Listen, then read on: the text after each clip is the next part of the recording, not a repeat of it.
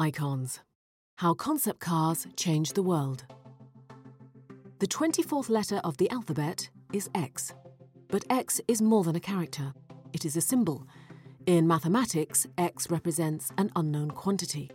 On pirate maps, it holds the promise of buried treasure, even if the journey there may prove adventurous. Every X represents an experiment with an unpredictable end. The same applies to the development of new cars, in which X usually indicates a secret prototype to be hidden from the curious gazes of the public. In contrast to prototypes, concept cars are an openly presented design study. The aim here is to address viewers on an emotional level to stimulate enthusiasm. Concept cars are a statement. They say, "Look at me, I'm the future. This is what you'll get to experience when X, the great unknown, becomes a reality." This is the story of a car that will never go to production. The Buick Y-Job, an experiment for tomorrow. In 1938, American designer Harley Earl presented the first concept car, the Buick Y-Job. At the time, the US was in the throes of an economic crisis.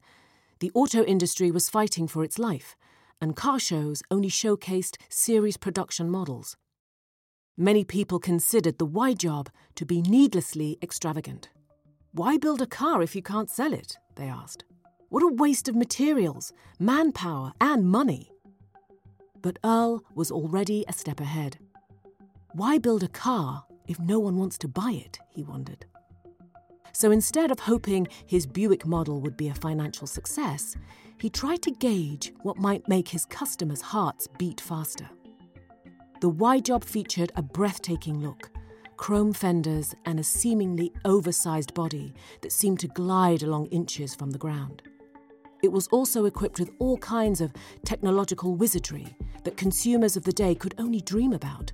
Electric windshield wipers, power-operated disappearing headlights, a powerful engine. In other words, the Y-Job was a dream, a four-wheeled vision of the future, a vehicle hovering between the feasible and the real. Harley Earl's Y-Job featured many concepts that are taken for granted today: crowdsourcing, the fail-fast culture, minimal viable products, and an understanding that mobility isn't just a question of technology, but also of design. Even though the Y-Job never went into series production, it served as a style icon that impacted the next 2 decades. Concept cars challenge social conventions. They are intended to overcome the status quo and realize the unimaginable. In this respect, the Y-Job redefined design and marketing conventions.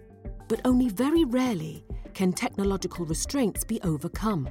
Today's technical understanding of automated mobility is primarily shaped by 3 exceptional vehicles: the Benz Patent Motorwagen No. 1, 1886, the T0, 1997, and the Google Firefly, 2015. Each of these vehicles represents a utopic idea made real. The Patent Motorwagen heralded the dawning of the automobile era. The T0 was the first purely electrical sports car that could keep up with modern high-performance models. The basis of its technology can be found in every Tesla today. Google's egg-shaped Firefly vehicle was the first car without a steering wheel that could drive autonomously and safely. All 3 are what Google X calls moonshots, innovations that dramatically changed the world. They dispense with the familiar, replacing it with the previously impossible. The combustion engine replaced the horse, electric drive the combustion engine, and computers the driver. The success of concept cars and series production models depends on their design. In the early days of automotive history, manufacturers built the chassis and engines first, then had the exteriors and interiors supplied by coach builders and saddlers. Harley Earl was also the son of a coach and wagon builder. Today, the relationship has been almost completely reversed. The task of developing vehicles is now primarily handled by design teams working for the car manufacturers, while suppliers take on much of the work of assembling the vehicle. The Appleization of the motor industry has begun. Made in Germany is increasingly becoming designed in Germany. A new creative force could soon play a key role in automotive design: artificial intelligence, AI. In 2013, Romanian wunderkind Ianus Buteșteanu won the Intel Award for his suggestion of using artificial intelligence to help develop cheaper vehicles. In 2015, Hackrod and Autodesk presented the first vehicle created by AI. Nissan, BMW, and Toyota have since followed this path. The AI trend affects not only the auto industry. The co-creation of consumer goods using artificial intelligence can be seen wherever products are made, including Sony pop music made by AI, Adobe web design made by AI, and art made by AI. But designers aren't about to disappear completely. On the contrary, everyone can now be a designer. All you need to be able to do is to explain your ideas to AI. The success of a concept car depends not only on its design, but also its presentation. While the fashion industry has its fashion shows, the auto industry has its concours d'élégance.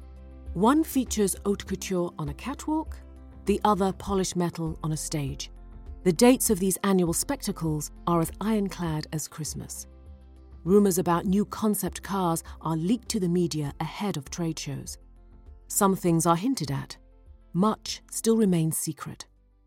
Expectant fans, journalists, and influencers huddle around still-shrouded concept cars. Light shows, video installations, and dramatic music create the necessary tension. And then, finally, in an explosive moment, the object of desire is unveiled, to be devoured by thousands of eyes and cameras. Photos and videos of such unveilings are exclusive trophies that promise likes and recognition on social networks.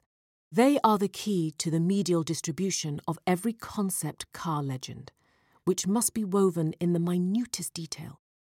After all, there's no such thing as style icons without razzmatazz. Although automobile enthusiasts still gather in real locations, it's probably only a question of time before auto shows are held in virtual venues. Imagine how technology like Facebook Spaces could be used. Instead of simply looking at a concept car, you could get in it right away and drive off. Moonshot cars, by contrast, need to be out on the street. Grace and elegance may be important, but are not the decisive factors. Performance is all that counts, the proof that technological barriers really have been overcome. Time and again, countless miles must be driven to show that motorized mobility is not a dream. Increasingly longer distances have to be covered to prove the potential of electric mobility.